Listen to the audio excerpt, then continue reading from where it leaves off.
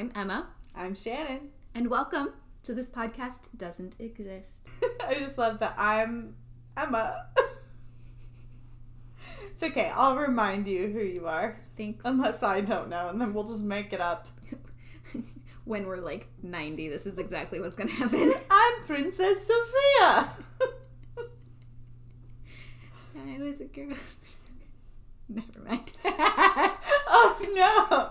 I was a girl in the village doing alright. We'll stop, but yeah, no. You can check off the random singing box on your bingo card. Very silly. Which can be found in our Instagram bio, the link to it. We're on Instagram at This Podcast Doesn't Exist. We invite you to play along. And if you do, screenshot, share, and tag us because we'd love to see. Jordan, we're all here for you. We're rooting for you. We will celebrate when you get bingo. Yes. One day. The day that Jordan gets bingo is going to be a very celebratory day. And today might be that day. Who knows? We don't know. Well, I suggest buckling in. Oh, okay. Is it like a normal like seat buckle or like full go-go Power Rangers going to space? I would full go-go Power Rangers. Oh, all right. Here we go. Our visual bit. At it again. It's a thing. By the end of this podcast, which let's hope we're old and senile at that point. In which case we won't know anything, so the podcast will go on. Well, the podcast will just be a collective series of shared bits and inside jokes that are only funny to us and people who listen to the podcast. I'm fine with that. Yeah, welcome to the club. The club. I didn't like that. Okay. I was going to go with, we're all in a very small gang. Aww. Like the mystery gang? Oh, I was going like... Anyway, all right, we're buckled in. We're buckled in. Super seriously, what is happening today? Today, my friend, we are discussing the Dybbuk box. The what? The Dybbuk box. That sounds made up. We'll see. So, I wanted to do this, and it is holiday-ish related as well, but it's almost Hanukkah related. Oh, okay. The day that this airs will be the last night of Hanukkah. Oh, timely. So, hey, Mike Rose. Hey. So I wanted to do something that was Jewish. This specific box is supposedly haunted by a spirit called a Dybbuk, which is known to cause harm and even possess the living. And the box is now referred to as one of the most haunted items in the world. Oh. So what is a Dybbuk, you ask? Yeah, what is a Dybbuk? A Dybbuk is, in the Jewish faith, a spirit who has unfinished business and who can glom onto a living person to accomplish their task. Okay. So, the understanding of ghost is fairly similar to this. I mean, in my understanding, I feel like this would be more of a poltergeist. Like, in my interpretation of ghosts just like hang out. They don't possess people. That's fair. But okay. Yeah. But I get it. I'm tracking. Unfinished business. Gotcha. All right. So the word Dybbuk is an abbreviation of a Jewish phrase that translates to a cleavage of an evil spirit. So already the Dybbuk has a negative connotation. The word Dybbuk itself actually means the act of sticking from the verb, which I am going to try my hardest in terms of pronunciation because this is Yiddish and Hebrew that I'm trying to pronounce. I am not Jewish. I apologize.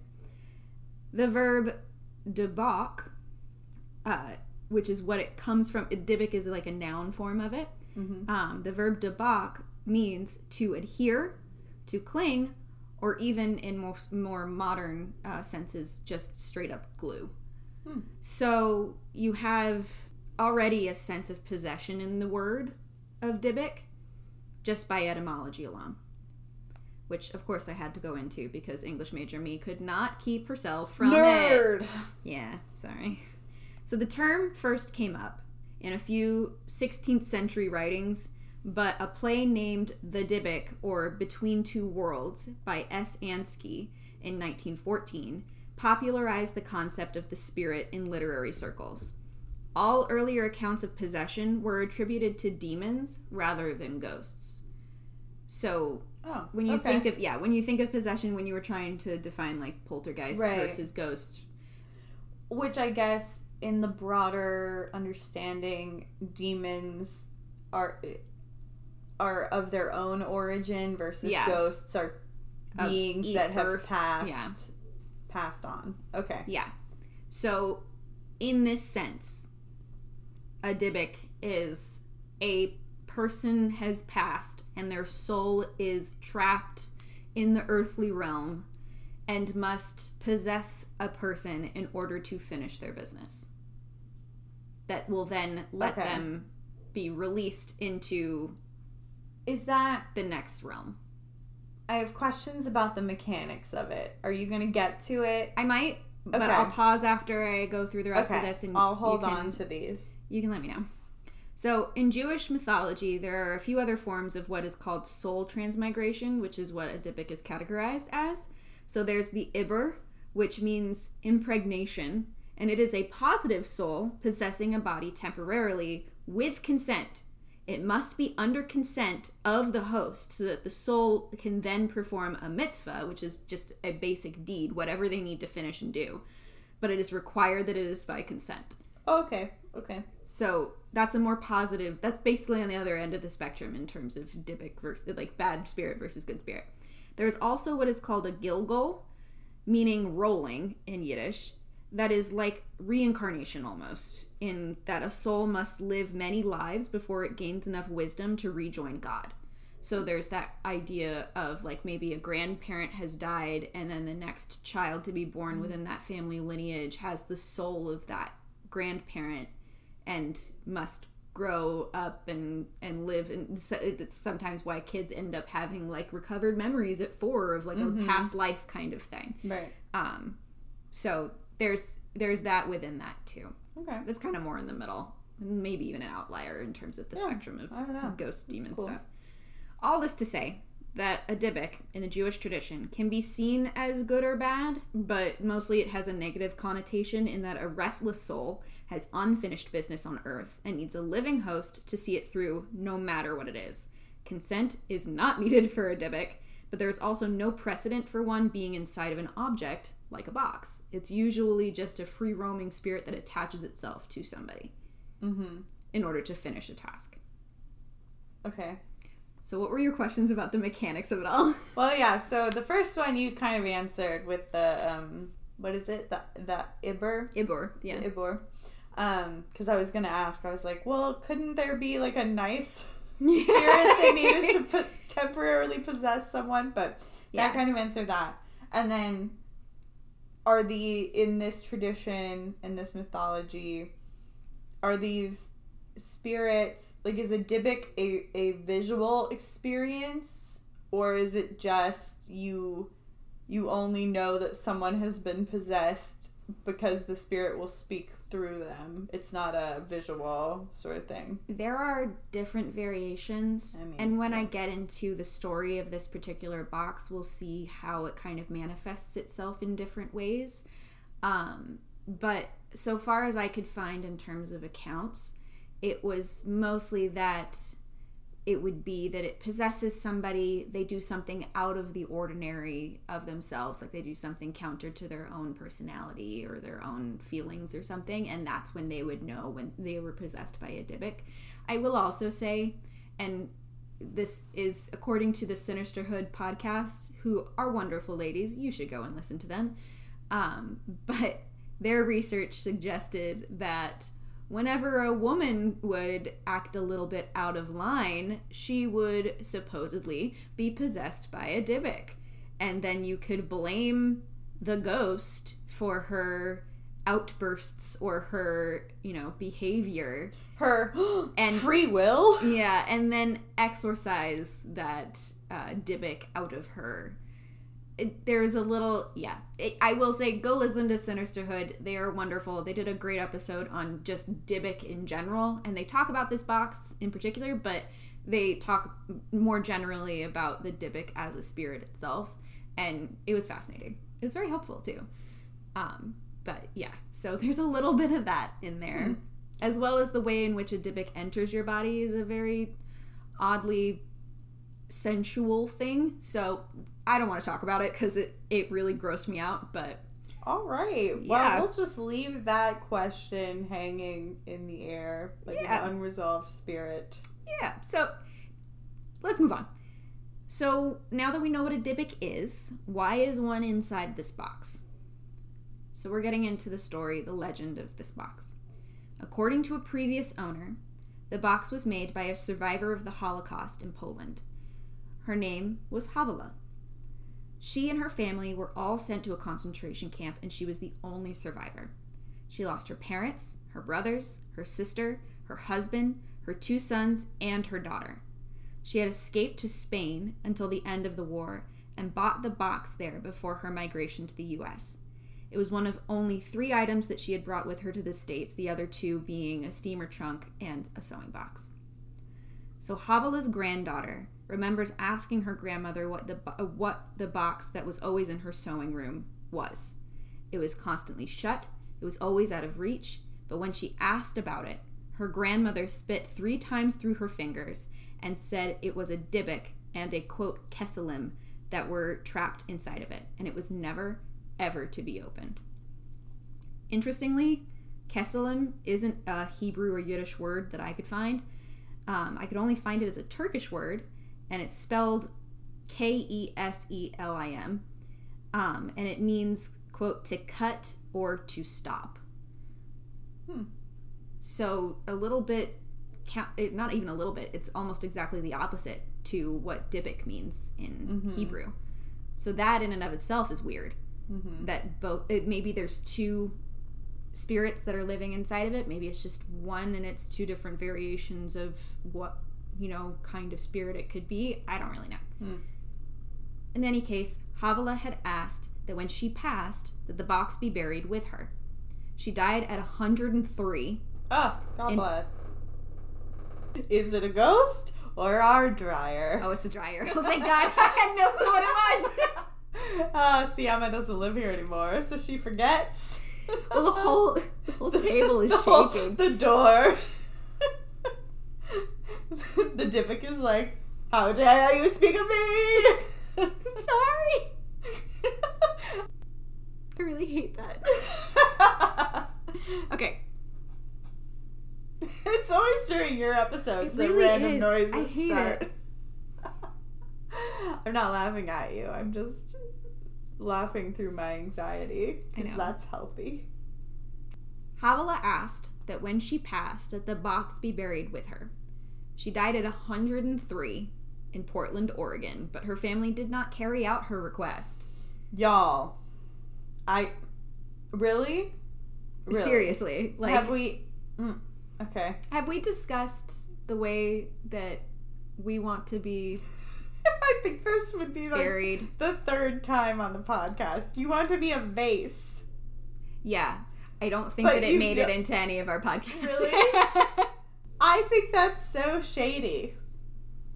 Because if you want to be turned into a breakable piece of decor, but then you want your descendants to not be told that it's you. I think my main thing is that I just genuinely want to end up haunting my family. But I need a reason. Just have some unfinished business. I can be if they break the vase that's made out of my ashes, because that's how I'm gonna go out, and my firstborn child's gonna end up being the one who ends up with the vase of mom, but they won't know that it's me. That's so. If they break it, if they sell it, if they try to get rid of it, shout out to your brainy 3rd child. I'm just picturing a brainy smart, bookish little girl that goes back and listens to these ancient podcasts that. A podcast? What is that? Mom and Aunt Shannon made, and then she's gonna be like, "It's Mom!" In the group hologram text or whatever. She's gonna be like, so I have some bad news. We didn't actually bury Mom. Instead, it was a doll that she made that was supposed to be her. I don't know. I'm never gonna do that. That's a little bit too convoluted for me, and I'm pretty sure whoever ends up actually taking care of my body after I pass is gonna be like, because someone's gonna have to know that that happens. Get turned into a diamond or something. People don't lose diamonds. And then you could haunt, and then if it got stolen, you could haunt whoever stole you from your family. Oh, that's true. Think about it. I like that. I like that better than the vase option. All right, so what am I doing with you when you die? I don't know, just like out the window. chuck you overboard into the sea. No, the ocean is terrifying, bro. You wouldn't know. You would be dead. Okay, but still terrifying. But I guess that's the point. I don't know if I want to haunt people. People don't really go sailing the way they used to. Because I was gonna be like, I could be a. You sounded like an old woman from the Hamptons. People don't go sailing like they used to. I just meant I had the thought of like, oh, if you buried me at sea, I could become a sea siren and haunt the rocks of whatever. But then I'm like, but people, there aren't like pirates in the traditional sense out in the ocean anymore. It would be a lonely business. It's fair. You know? Have I talked to you about my dream of space sirens? Dude. What? Okay, picture this. I'm so excited. All right. This is a very long tangent, and I apologize, but I am very interested. In you're fine. Too. Last week's episode was shorter. Okay, picture this. I'm not really a sci-fi person, but I know, like sirens, like mermaids. Yes, but space, like planetary, luring astronauts to crash into the surface of their planets. Dude, write this novel. I don't want to, but I want someone to, and I want someone to do the fan art of it. Also, if I were any good at cosplay or makeup or anything, I would be like, Halloween, no one will get it. But here I am. I guess I'd need somebody to be like a crashed astronaut with me. Oh, that'd be cute. Then I could just like be around them all night. Do these space sirens have like mermaid bottoms, like fins or something, or would they be? I don't know, because I feel like you could like swim through air. They'd have to be something aerodynamic. Well, I guess not. Capacity. It's not air. Well, it's just the void.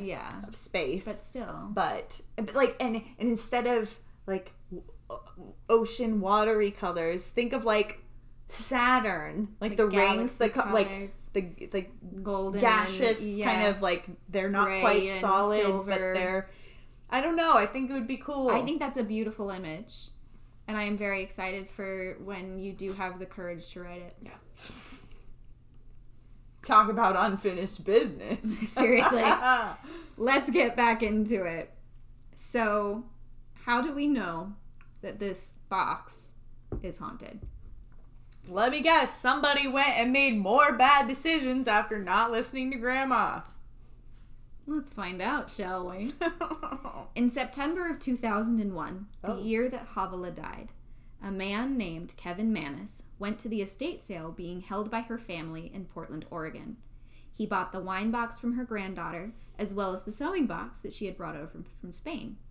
The granddaughter, after it was sold, came to him and said, quote, "I see you got the Dybbuk box," end quote, referring to the wine cabinet that he had just bought. Okay, wait. How big is this thing? Because I've been picturing like a little box, but you're saying a cabinet? Well, it's referred to as a wine cabinet. You can fit about maybe 4 bottles of wine into it, and the picture will be up on the Instagram, but let me show you the picture of it so you get a better idea. Okay. I'm a visual human. Yes, I know. Here, so this is the picture of it. Oh. So it's not small, right? But it's not enormous. Okay. So it's about a foot, a little bit over a foot in height. I think it's 1.5 feet. Mm-hmm. And then it's not all that wide. I think it's maybe about 1/2 foot. And then not all that deep. It's really not that big of a box, but it's big enough to hold it at the very least 4 slim bottles of wine.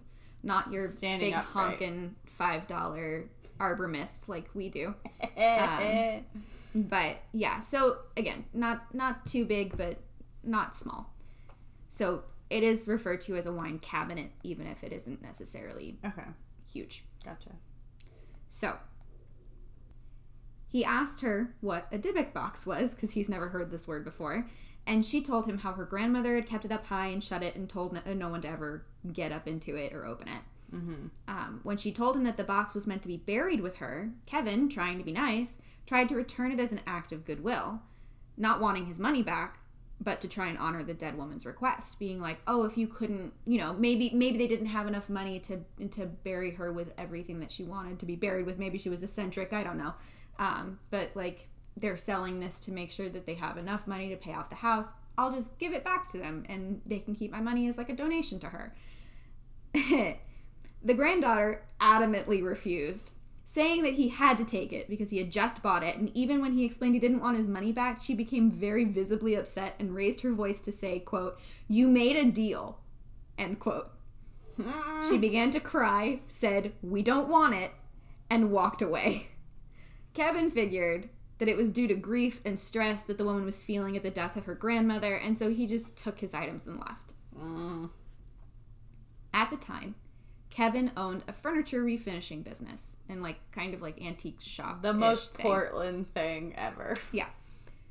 He brought the box back to his basement workshop where he was going to refinish it and give it as a gift to his mother for her birthday. He left it there, opened the shop, and went out for errands, leaving a young employee in charge of the shop while he was gone. He was only gone 30 minutes when he got a call from his employee. She was hysterical and screaming about someone in the workshop breaking glass and swearing. They had also locked the iron security gates around the doors, and the emergency exit was completely locked off, and she could not get out. Oh my gosh. As he tried to tell her to call the police, his cell phone battery went dead. So Kevin raced back to the shop. He says he went 110 miles per hour back to the shop, trying to get there. Whoever this employee is, she is not getting paid enough for this. Seriously. He got there and found the gates locked, just as his employee had said. He unlocked them and finally got inside, and he found his employee on the floor of his office, sobbing uncontrollably and completely hysterical. She wasn't able to give him any information because she was just unable to speak because she was sobbing so much. Kevin ran down to the workshop, and once he hit the bottom of the stairs, the unmistakable smell of cat urine smacked him in the face. And if you have not owned a cat, been around cats long enough to smell what cat pee smells like, it is so, it's basically like ammonia, but times 10. It is so bad if it's enough of it. So the fact that he immediately recognized it, and this man has never owned a cat, he claims, in his life, so he knew exactly what it smelled like, and it was overwhelmingly bad. So he walked into it and it just smacked him in the face, and he was like, He had no animals in the shop, nor had he ever found any roaming around the shop, so he couldn't understand why that smell would even be there. He tried the lights, but they wouldn't turn on. As he pressed further into the workshop, he realized the lights weren't working because they were all broken, crunching under his feet.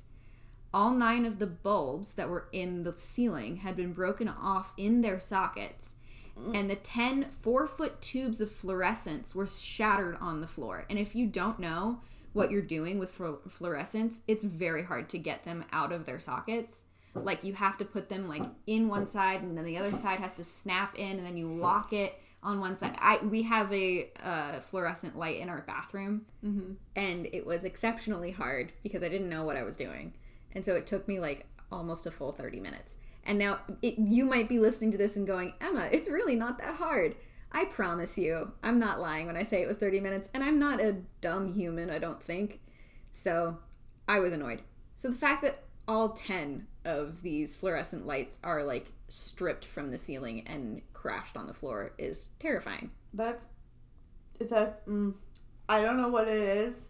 The single Heebus Jeebus over here of the normal light bulbs snapped off, broken in their sockets. Just, it sent me to a place that I didn't like. I'm sorry you have to sit with that singular Heebus Call my Jeebus. mom. Pick me up, please. Just wait. Oh, great. She should pick you up after this, though. Oh, no. I'll call okay. her. So Kevin couldn't see anyone in the basement, and they would have had to pass him to get up into the main shop, as the basement had only one door. So he went back upstairs to his office to talk to his employee, but she had pieced. Like, she had just run out of there. She had worked with him for 2 years, and after that day, would not return to the space. She refused to talk to him about the incident. There was absolutely nothing. Like, she was just like, nope, bye. Okay. Yeah. So Kevin thought that it was possible that an actual intruder really had scared his employee and left before he had arrived, even though all of the doors were locked. But he's like, well, maybe they found a window to, like, go through that I didn't find. I don't know. But, like, it was probably an intruder, and that's horrible that happened to her, but gotta keep moving. So Kevin got back to work, and 2 weeks after he had bought the box, decided to start refinishing the box in preparation for his mother's birthday. So he opened it. The mechanism of the box was well made, so that when you opened one door, the other door and the drawer below opened as well. And this is what he found inside the box. A 1928 U.S. wheat penny, a 1925 U.S. wheat penny, one small lock each of blonde hair and brown hair, each tied with string, a small granite statue with the Hebrew word shalom spelled out on it in gold, a dried rosebud, a golden wine cup, and a black cast iron candlestick holder with octopus legs, which is the weirdest of all of those items. That is just the now oddest of them available all. at Urban Outfitters. Seriously. It's just the weirdest one out of all those items. Okay. So Kevin put the items in a separate box, as he only intended to give the wine box to his mother. He was like, she doesn't need all of these weird items. Yeah, no. Ooh. So instead of refinishing it fully, he just cleaned it and rubbed it with lemon oil. It was then he noticed an inscription carved into the back of the cabinet. This inscription was of the Shema, the most important part of a prayer service in Judaism, which, with its first verse reading, quote, "The Lord is our God, the Lord alone." Kevin did not know this at the time. I don't think he's Jewish, so I don't think he could read Hebrew. I don't think he really understood any of that. But he was like, all right, this is on the back. I don't think my mother's going to care. His mother was spending her birthday with his sister, so instead they met a few days after her birthday, which was October 31st, 2001. Stares into the camera like I'm on The Office. Seriously. What? So they were supposed to have lunch, and then he was going to give her her wine box, but he decided to flip it so that they would go to his office beforehand, go to his shop beforehand, and then they were going to go to lunch. So he led her downstairs to the basement before they were to go out, and she seemed to like her gift. And as she examined it, Kevin took a phone call upstairs. 5 minutes later, an employee came into his office saying that something was wrong with his mom.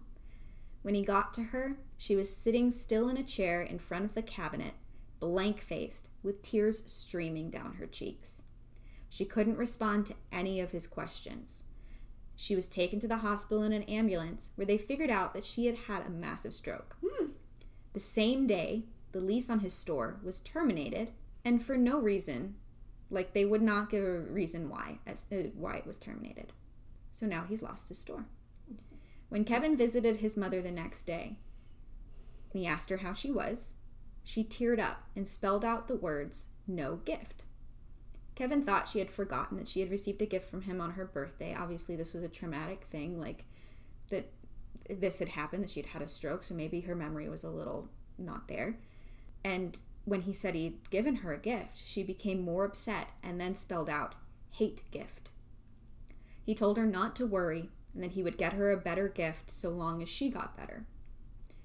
Luckily, she did. She regained the ability to speak, which she at that point was not able to do. She regained the ability to walk. She turned out to be okay past that point, but she would not go anywhere near this box. She would not even want to be associated with it in any capacity. And when he asked her later what happened when she opened the box, she said something blew through her that she could only describe as pure evil. So fun, right? Shannon is not having a good time, y'all. Shannon's so not having a good time. I'm concerned. I can, like, feel the style of music that they would use to underscore if this was a movie. It would be a lot of, like, scratchy strings, and I'm very anxious right now. I'm sorry. All right. So Kevin tried to give the box to numerous family members. Why? I don't know. Kevin! And even at one time sold it to a couple through his shop, but it was returned very quickly, usually within a few days, every single time, with claims of a smell either of jasmine flowers or cat urine. So one or the other. That the doors would open on their own, or that, and this is from the couple who bought it from him, and they left it on the doorstep with a note that just said it had bad darkness to it. And he was like, I don't know what that means. How do you not know what that means? He's like, it's Portland, some people. So, eventually, he brought it home. The idiot! Okay, Kevin. The idiot! I literally wrote in my notes, in all caps, the idiot! Kevin, I don't wish ill upon anybody, but you stupid. Seriously, man. I don't know where your brain's at. Like, I can understand not believing in this kind of stuff, but if this truly happened to you... Better safe than sorry. Right?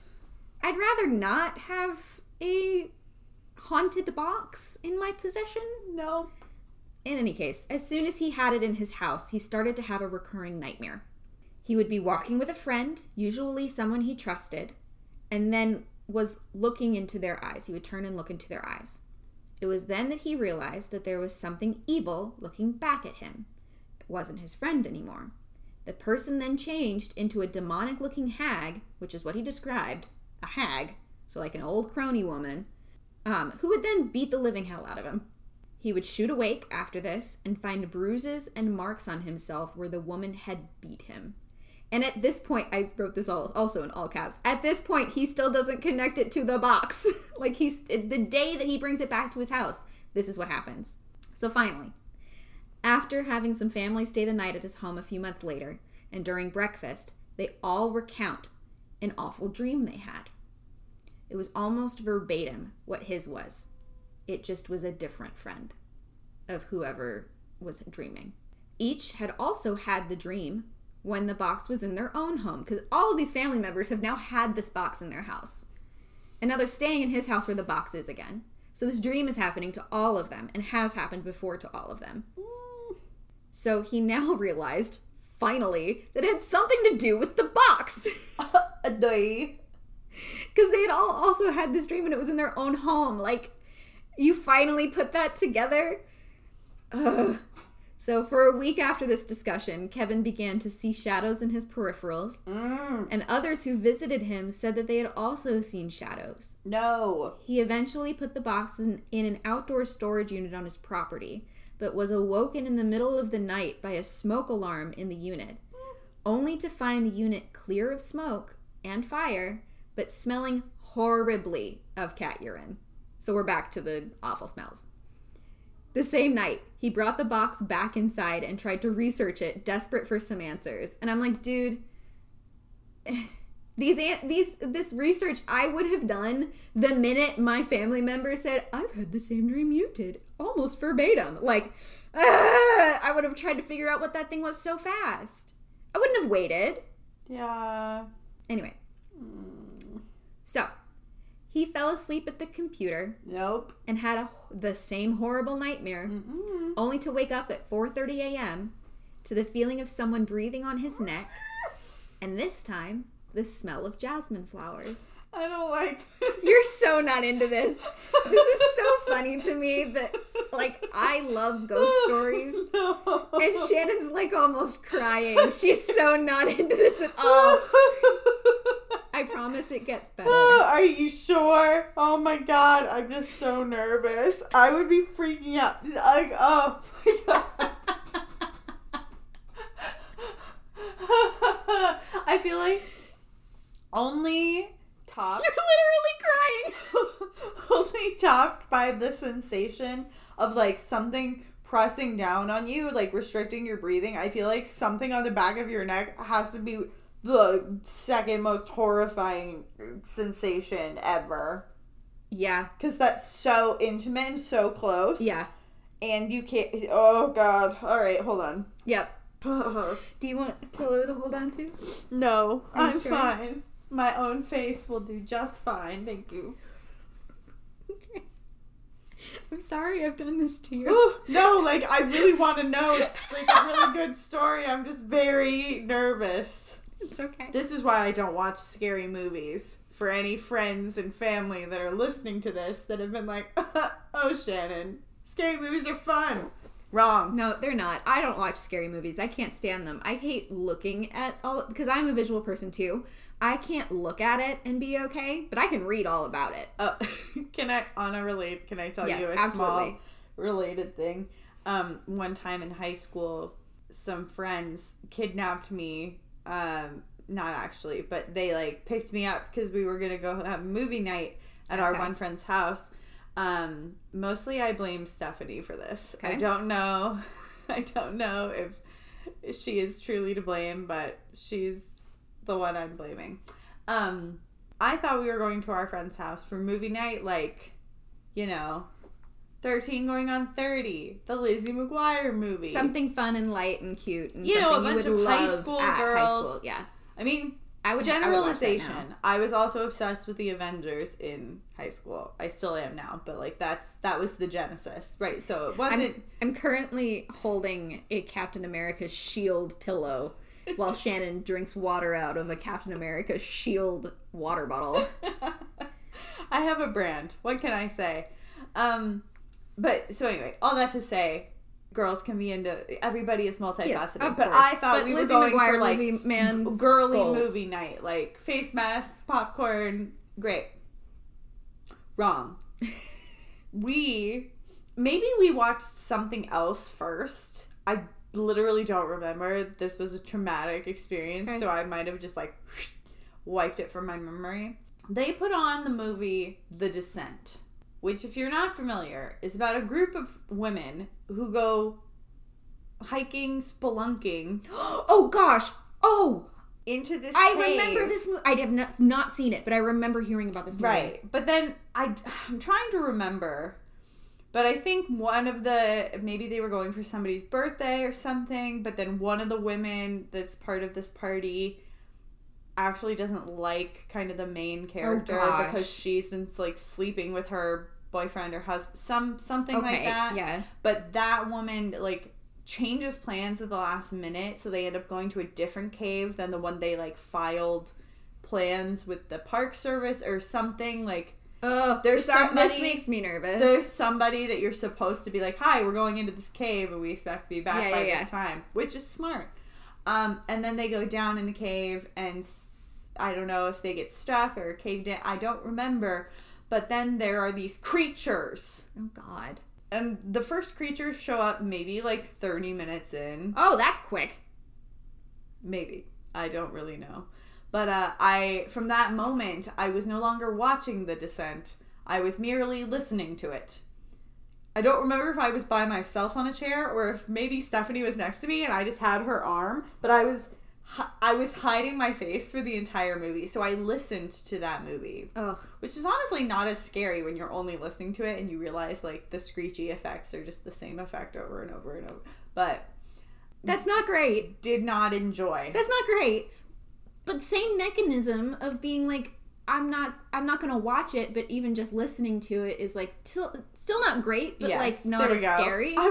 Did you see me go? Why did I start this? Why did I start this story? That's 100% what just happened. But I do remember a distinct moment because of course these creatures are like trying to kill. Of course, because that's the whole reason that they exist. Hikers.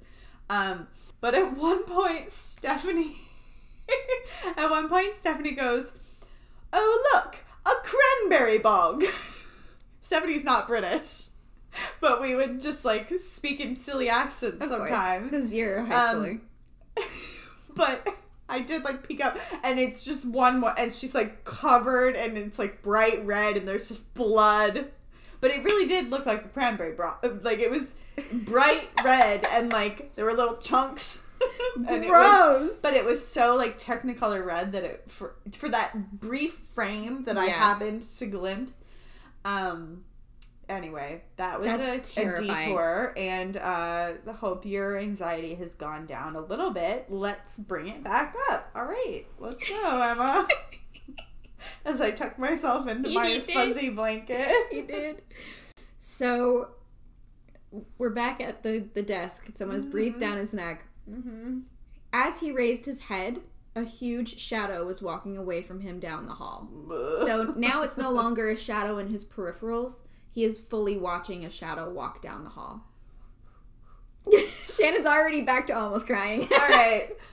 So, like, Peter Pan's shadow, but terrifying. Like, there's nothing there to cast the shadow, but the shadow is visible on the wall. A dark figure. Okay. Yeah.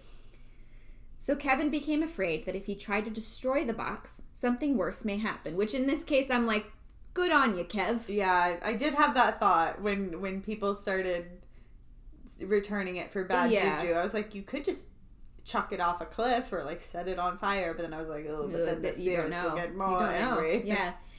So instead, he decided to sell it on eBay in 2003 because that's a good idea. I mean, why not? He included the items he found in the box with the sale, said that he would provide hospital records and sworn affidavits from people to corroborate his story with the purchase, and did not have a minimum bid or a reserve price on the item. So basically he was like, whatever price, somebody please take this from me.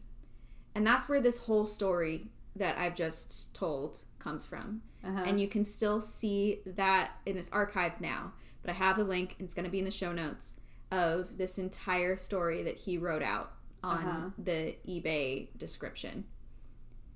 So obviously mine is paraphrased and not from his point of view, like it's from his point of view, but it's not me saying I'm not reading it to you. It's a great read. It's very well written, and it's terrifying. So another idiot bought the box, of course, for $140. All right, plus shipping and handling. I don't remember. Okay, I couldn't see, but this was in 2003, so $140. Okay, not. Okay, first of all, economic detour, like, Jason will probably yell at me for being very simple about this, but isn't it sad that in 2003 we talk about inflation? Like, inflation has been so bad that we're like, well, back in the day. Oi. You right.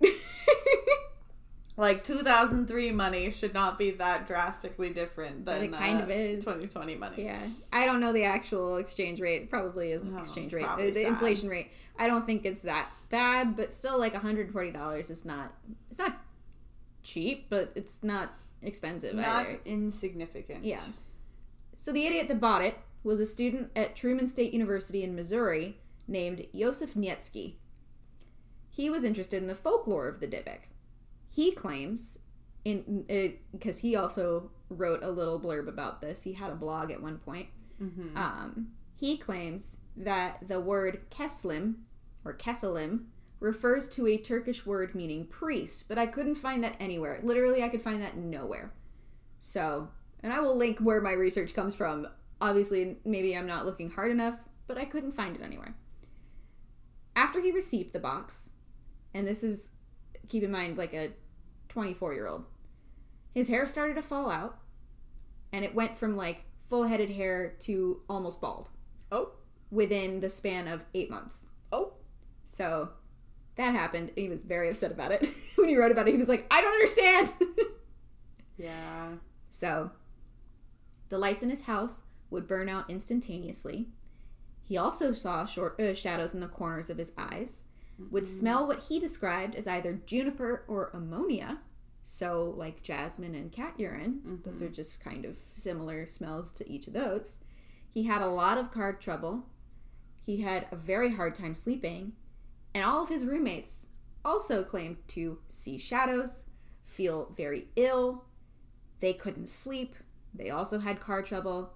So I'd be super pissed at this roommate who brought in a cursed box into my house. No. I would have been I'm so... sorry. We need to have a house meeting before anyone buys a haunted box off eBay. Please. Like, yeah. Please. Lastly, there was one day that he came home to find all 10 of his freshwater fish dead in their aquarium. Aww. Which is so sad. Because those were kind of his babies. Which Why is can sad. you just focus on the fish, bro? Why'd you have to buy a haunted box? Seriously. Why? So, in early 2004, February to be exact, Yosef decided to also try to get rid of the box through eBay. Because this is where you put haunted boxes. Apparently. There's actually a very long list of, like, haunted items that have been sold through eBay.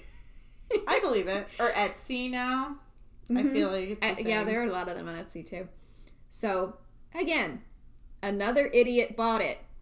This time for $280. Oh. So Yosef doubled his, yeah. Yep, okay. Made a bit of money on it. And this idiot was named Jason Haxton. I'm sorry I'm calling you guys idiots. I don't think any of you are ever going to hear this. But, like... Not your Jason, though. Oh, yeah, sorry. Not my Jason. Not you. Don't worry. This Jason is an idiot. You are not. Unless you go buying haunted stuff off eBay. Yeah, that's so not him. Okay, good. Because I would never that's go to your house ever again. I would never go. Yeah, you're the eccentric weirdo with your naked cat and I want a naked cat so box. Badly. No. Jason and I say my box no. of teeth. Ew. No. You know where my teeth are. I know. Yeah. Anyway, so Jason Haxton. It's not gonna explain that. No. Okay, great. It's normal. I have a box of teeth in my house. Some of them are mine. So, Jason, not mine, but Jason Haxton was the director of the Museum of Osteopathic Medicine in Kirksville, Missouri, which I don't really know what you would have in that museum, but okay. So this was also the same town that Yosef was in. Oh. So basically it was a quick handoff of this box. Jason, too, experienced many health problems, including hives, coughing up blood, and welts all over his body. He also claimed when he first received the box, his eyes began to bleed as if they had been struck by a pin. No. And yet, he still made claims that owning the box reversed his aging. Which I don't know where that comes from, sir. I don't care if you look 25 if you're bleeding out of your eyeballs. Seriously. Also, a man died in his home sitting in a chair that was directly over the box in the basement. Although, this death was attributed to natural causes, similar to the stroke that Kevin's mother had. Yeah. And no one has thought to consult a psychic, a priest, a rabbi. Well, Jason contacted Jewish rabbis. Okay, thank you. Mostly in the area. To either find a way to seal the box or get rid of the Dybbuk, something. Like, let's figure out what's happening. Mm-hmm. So, he consulted Rebecca Edery, who is a Orthodox Jewish bookkeeper from Brooklyn, and she helped him to understand the purpose of the box. This is what her summation is. She says that the box was sacred, built like the usual receptacle for Torah scrolls, and that it wasn't unusual for a box this size to be used when going to comfort the family of the deceased. Now remember, this is like a 1.5 feet tall and like a little bit less wide and deep. So this isn't necessarily something you couldn't carry. Yeah. It's probably about the size of my torso. Yeah, I feel like a case is a better descriptor than That's cabinet. Fair. That's fair. It has some heft, but you could still transport it. Exactly. The only reason I think it's called a cabinet is because it has two doors on the front. Mm-hmm. So she also said that the box was deliberately stuffed with a spirit. Which, deliberately stuffed? Like, that was the actual phrase that was used, and I was like, Get in there! Ugh. that's hilarious. When you're trying to, like, get your duvet into Yeah. the duvet. We're trying to close your suitcase. She suggests that the box itself actually needs a formal Jewish burial involving a prayer group, but that hasn't obviously been done. Instead, Jason had some Amish build a wooden box to put it in and make a duplicate of it. What? Jason? Yeah, I don't know. And apparently putting it in the box helped for some time. Later, however, he decides that putting it in a military-grade box, so one that basically won't explode from a grenade, and burying it somewhere on his property in a secret location that only he knows, was more helpful for subduing the Dybbuk. Jason, you got some stuff going on, bro. I don't know about this. Jason wrote a book called Dybbuk Box, spelled Dibbuk, where it's often actually spelled Dybbuk. But in any case, same sound. In this book, he describes his encounters with the box and the research he did into it. So he did quite a lot of research in terms of like figuring out the like kind of box and similar ones to it and trying to find the lineage and all of that. It has mixed reviews, but is currently being sold on both Amazon and through the Truman State University Library, where Jason was a professor. So Jason decided to get the box out of his possession. And on an episode of Ghost Adventures Artifacts, brings the box to Zach Bagans' Haunted Museum in Las Vegas. And Of course. Guys, we started on eBay, now we're here. Guys, I love watching Ghost Adventures. Mostly because Zach Bagans is a hilarious human being. He's so sincere about all of this, and yet he is so awkward that it makes it's cringeworthy to watch, which makes it very hard for Jason to watch because he secondhand embarrassment for him is very. No. He'll only watch it with me if he's wearing a hoodie that he can then pull tight around his face. Yep, I feel that in my soul. Yeah. So I did watch this episode, by the way, and it's great. So during this episode, Kevin Mannis is invited to be near the box once again. So they found Kevin. Kevin's the original guy that bought it from the estate sale. Yes. Okay. The idiot, the first, if you will. The first, yes. Idiot one. Although, I guess really the family should have listened to the 103-year-old grandmother. I would have. Final wishes. Yes. I have not seen any evidence as to this family. What? Yeah, we'll get there. So, okay. During the episode, Kevin Mannis is then led down to the basement where the box has been set up with a chair in front of it. He does not sit in the chair. Instead, he immediately opens the box and starts wandering around the room. He then decides to recite something that sounds like poetry. And Shannon, I am going to show you this clip of the show. It's found on Hulu. Ghost Adventures, some of the seasons are on Hulu. And specifically, this is the first episode, first season of Ghost Adventures Artifacts. So if you have Hulu and you would like to go find it, it is in that episode. I'm sure there's also a clip of it on YouTube. This is just where I was watching it. And now we will watch it. Okay, what? Shannon has just seen a clip from the episode of Ghost Adventures Artifacts where Kevin is reciting what sounds like a poem. It's just really... I find it funny, the way that Zach Bagans and his crew are reacting. I mean, that would be kind of terrifying, though, if you are genuinely someone who sort of believes in ghosts, and then this guy, like, they said that his tone, like, his voice sounded different. It does. Watching the episode, it does sound very... it's the same... It's the same voice, like it's still his voice, but it's a very different tone. He doesn't stutter, like all of this. Yeah. So I feel like in the moment it would be very scary or spooky. The skeptic in me is like, Kevin wants to really milk his experience, so he memorized something to recite in the basement when he got there. But I mean, I don't know. Maybe he's just that good. Go watch it. It's good. The box itself can now be found in Zach Bagans' Haunted Museum. It's under glass in its own space so that no one can touch it. Except Post Malone. I'm sorry. You didn't know we were going there. Unexpected celebrity mention on your bingo card. Seriously, Post Malone went to visit the museum in Vegas in 2019 because he's weirdly friends with Zach Bagans. I know literally nothing about Post Malone, and that makes sense to me. Yeah. So, Zach Bagans took the glass off of the box and told him to touch it. And Post Malone did. There's a video of this on the internet, and it's kind of hilarious. Because, I mean, you know Post Malone's face. He's got, like, all these tattoos. At this point, he still had his long hair. Now it's cut short. But he still had his, like, long dreads and stuff.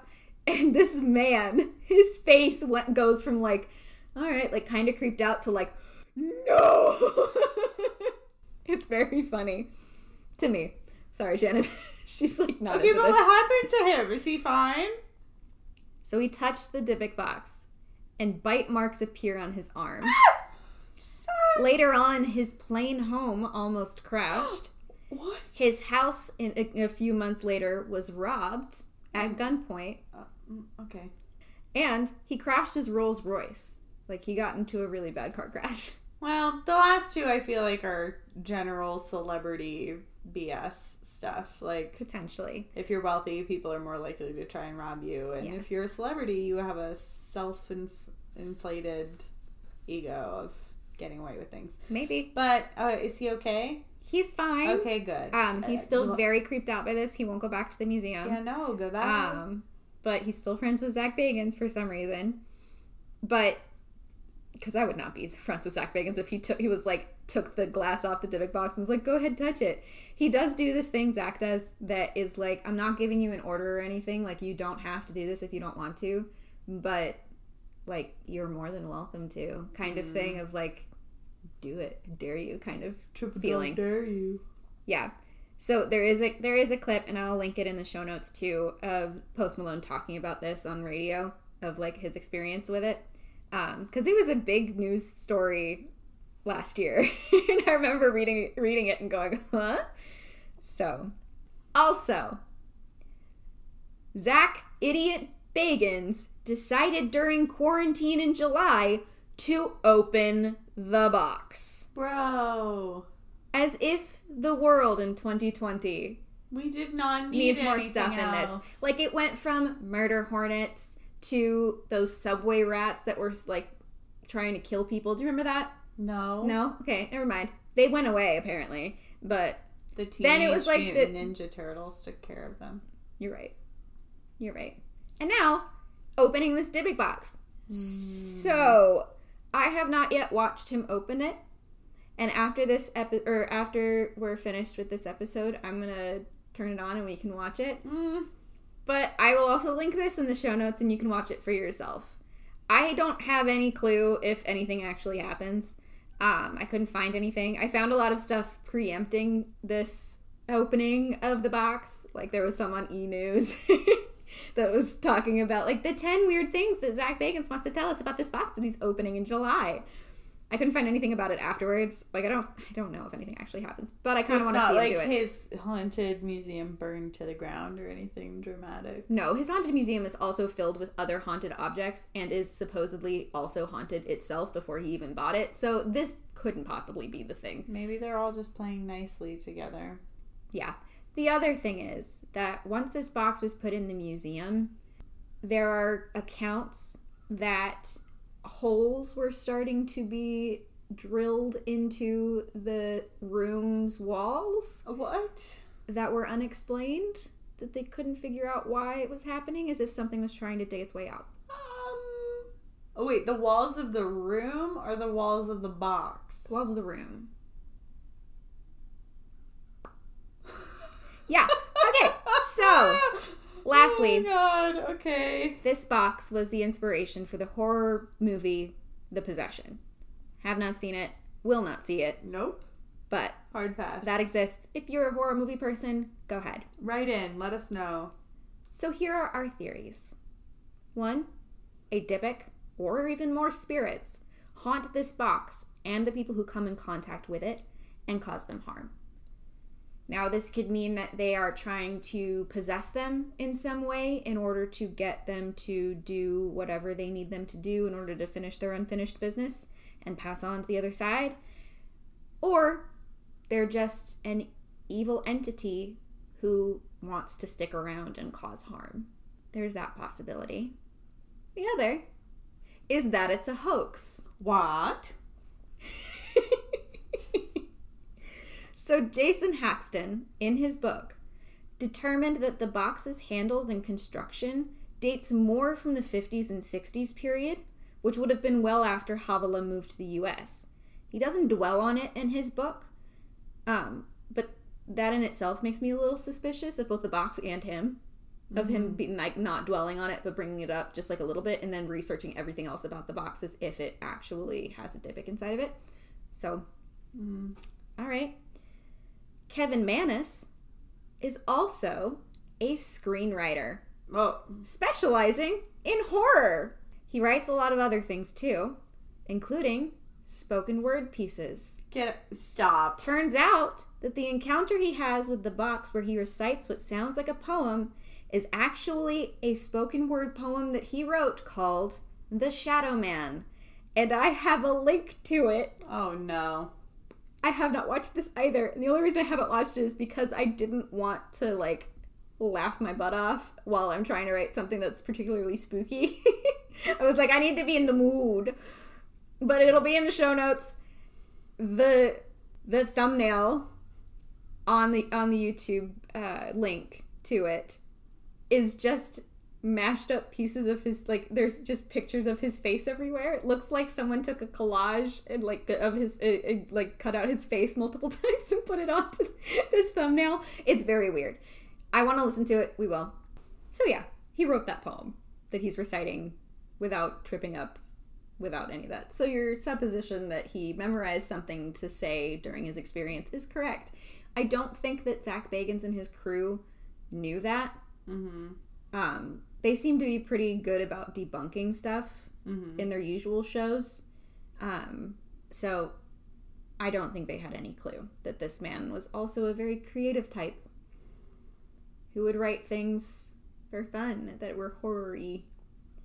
So yeah, also, no one can find Yosef Nietsky.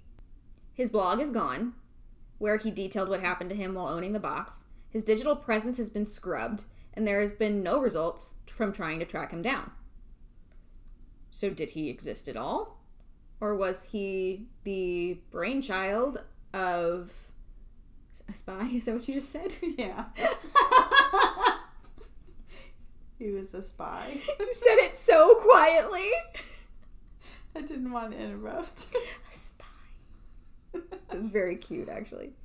All right, so one critic of the box, skeptic Christ, his name is not Christ. A bold move. I think it's Chris. I'll look it up later. One skeptic of the box, Chris French, says, quote, "The box's owners were already primed to be looking out for bad stuff. If you believe you have been cursed, then inevitably you explain the bad stuff that happens to you in terms of what you perceive to be the cause. Put it like this. I would be happy to own this object." End quote. He's also the head of the anomalistic psychology research unit at Goldsmiths College at the University of London, so he seems pretty credible to me. However, he's not seen the box in person, so maybe not. Don't know. Take a trip to Vegas, Chris. Go visit Zach. Similar boxes that supposedly have Dybbuk inside of them popped up everywhere since the eBay story about this particular one. You can even buy one from pretty much anywhere. eBay, Etsy, anywhere. There are tons of YouTube videos of people buying, quote, Dybbuk boxes and opening them on camera. No, not It's very silly. Not worth the views. Yeah. So, here are my final thoughts. I'm usually one to believe a little more in ghosts and paranormal in this sense. And I think that a lot of tragedy can surround people who have had this box or have come in contact with it, it kind of along with Chris French's supposition. But I'm not sure that this story is real. Particularly after learning that Kevin Mannis wrote the poem that he recites in Ghost Adventures. The way that he writes the eBay story, it's very long and it's very detailed. And I feel like as a regular human who, when you experience trauma, a lot of that trauma you don't remember because your brain tries not to remember it to make sure that you continue being sane. So there's a little bit of that. But I can't be sure. It might be a hoax. It might be haunted. I don't know. Yeah. This setup, I feel like if it were real, we would know a lot more about the original woman. Yeah. And I want to know what was she doing in Spain before she came? Where did she get this box? Did the box already have a Dybbuk inside it when she got it, or did something happen? Yeah. To her in the light of all the trauma that she experienced during the Holocaust that it I feel like, I don't know, the setup is so grand that it's a good setup. You started and I was in. It's a good obviously. story. But then now that you've said that he's a screenwriter, I'm I feel duped. And also that you focused on not the right characters, Kevin. If this was all a made up story, you should have fleshed out the prologue a little bit more. Who cares about all these? There are so many basic white boy names in this Kevin, Jason, sorry babe, Chris. The only one not being two are Havala and Yosef. Yeah, I just. Also, based on the limited information I have from what you've said about Dybbuks, it doesn't seem like this spirit, if it did exist, is trying to accomplish anything in order to move on. So I guess with that in mind, if there is an element of truth to it, if there is a spirit, I would presume with my not extensive knowledge that it would be more of a demon than a spirit, just based on the mythology that you've shared, because surely there would be somebody that could help you accomplish your business and move on. But if you just like to beat people up and be scary, then maybe you're not, I don't know. Yeah.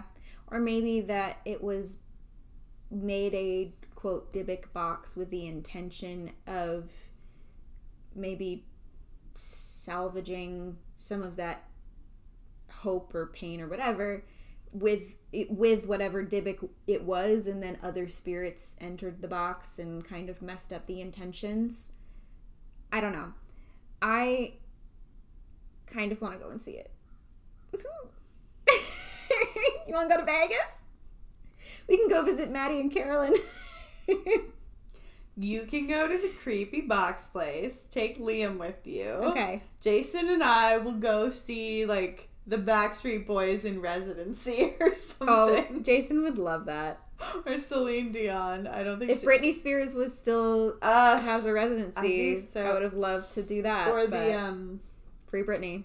There's RuPaul's Queens had a review that it got shut down by COVID. Oh.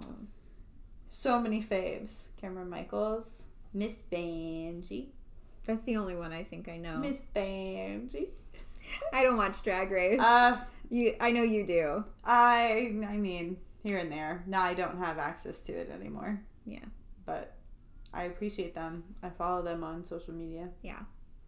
But anyway, we'll go watch drag queens be fabulous, and you can go to the creepy box place. Yeah, maybe I'll meet Zach Bagans, because he lives in Vegas now. Maybe. Don't touch the box, though. I swear to God. I won't. I have no intentions of actually being haunted. I don't want... Let's get this clear. I only want to haunt.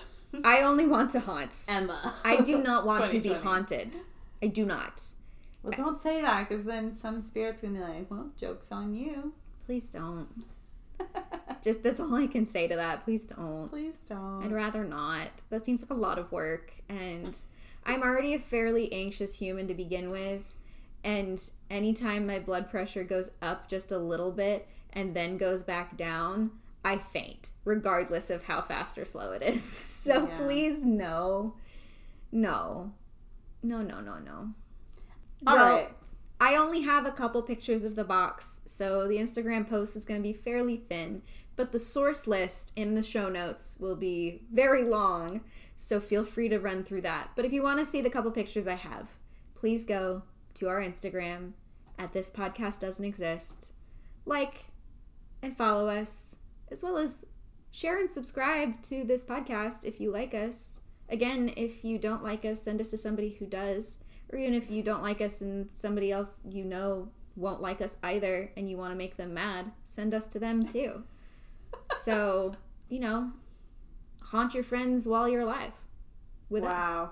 Put that. Oh my gosh, I can haunt people now while I'm living.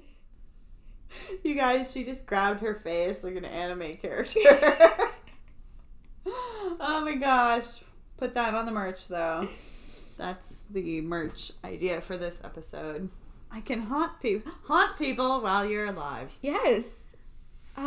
Well, if you'd like to haunt us or share any ghost stories or spirit encounters that you've experienced, do you watch Ghost Hunters or whatever that show is? Have you been to this haunted museum in Vegas? Please tell us. Send us an email at thispodcastdoesn'texist@gmail.com. We would love to hear from you. And if you let us, we can share it on the podcast. Yes, because I love ghost stories. I really do. I don't know why, but I do. I find them amazing. Well, Emma, I can't say that was the most enjoyable way for me to spend the last hour of my life, but it was an adventurous ride, so thank you. You're welcome. That was a really fun one for me to research. I'm also, so glad. Happy last night of Hanukkah. Yes.